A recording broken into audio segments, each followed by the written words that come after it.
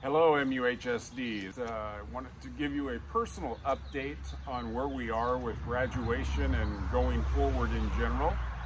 As You recognize this voice, right? From episode 2? This is Mr. Peterson, MUHSD's superintendent.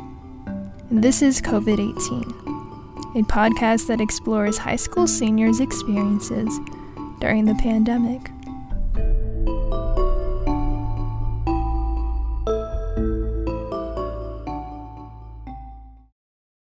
On May 13th, parents and students from all over the district watched on their devices, anticipating the answer the school board meeting via Zoom would hold: a decision on graduation. As far as we had known up until this point, a survey was sent out, and that was it. As the months progressed into May, quarantine began to become more of a normality, but the decision on graduation did not.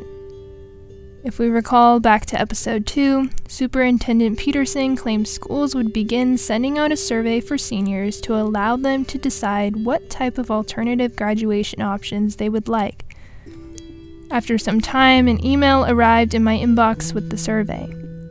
The survey was sent out on a Wednesday, with an initial deadline of the following Friday. The survey gave 3 options with pros and cons: a virtual graduation in June, a graduation in June with small groups at a time, or a holdout for a regular ceremony in July. Being realistic, I chose the virtual graduation for my first, followed with my favorite option of a holdout, and finally, a small group. Other seniors had varying opinions, but the majority disagreed with me, voting the virtual graduation as their least favorite option and falling somewhere in between for the other 2. But while many had taken the survey, some didn't even know about it, or more importantly, its due date. Aaliyah Moreno, who talked a few weeks back about the atmosphere of Merced, didn't get to it in time. I meant to fill it out. I even looked at it, I glanced at it, and I didn't know there was a due or a time that we had to submit it. So I missed the deadline, but when I was filling it out, it's because I was kind of stressed. I was like, what if I put this and then I changed my mind? So I was kind of overthinking, and I wanted to talk to my family about it because I know it's my graduation, but it's not just about me. So the survey closed. And at the school board meeting, it was the primary source of data the board used to decide what next steps to take. Aaron Ham, one board member, explained the turnout of the board meeting. We had a board meeting, and I think there were over 90 people participating, viewing the board meeting, despite the fact that it was virtual and online via Zoom. We had, I'm not sure how many people email comments in, but obviously this is a very passionate issue for seniors and their families. And of course, my heart aches for all of our seniors, and not just graduation, but everything that they've lost. Ms. Ham explained that the use of the survey and the meeting led the board to a few different options. But ultimately, they would write a detailed description to the public health department and hope for the best. About a week after my interview with Ms. Ham, I received another email in my inbox from Mr. Shaw, El Capitan's principal, detailing the options graduates would have: a graduation on June 4th in our cars, with a parade-like style of staff on the sidelines.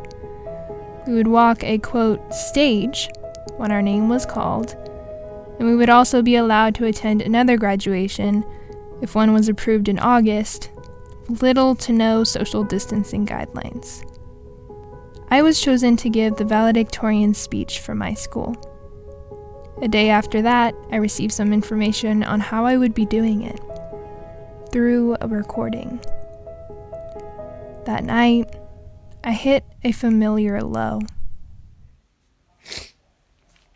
I would much rather give the speech multiple times to all of the classes than have them look at a video of me giving this speech, knowing that I'm just looking at a camera lens. I'm not looking at them. I felt like that was going to be my last goodbye to so many people, to everyone. No, I can't do that. I'm just not ready. I'm not ready to move on.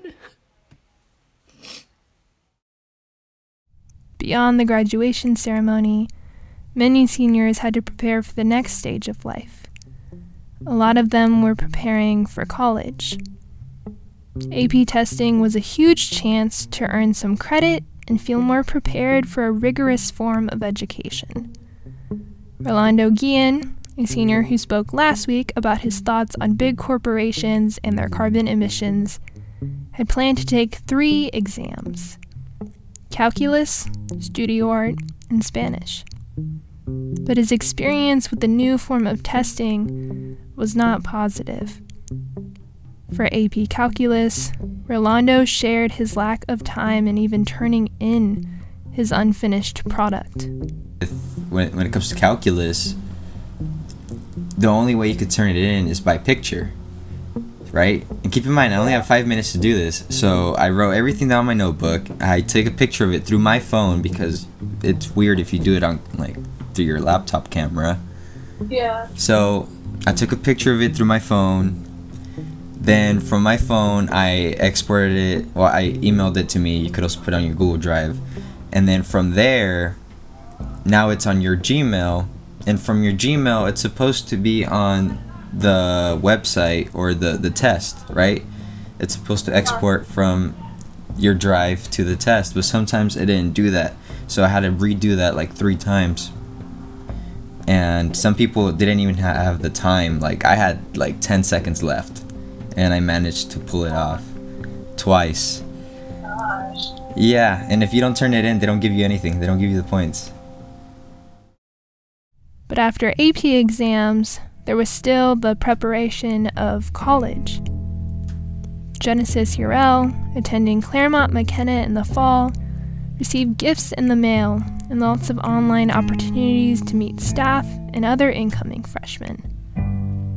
However, Angelina Jerome, who spoke a couple weeks back about her load of classwork, went from planning to attend Stanislaus to changing to UC Merced to enrolling at the local JC.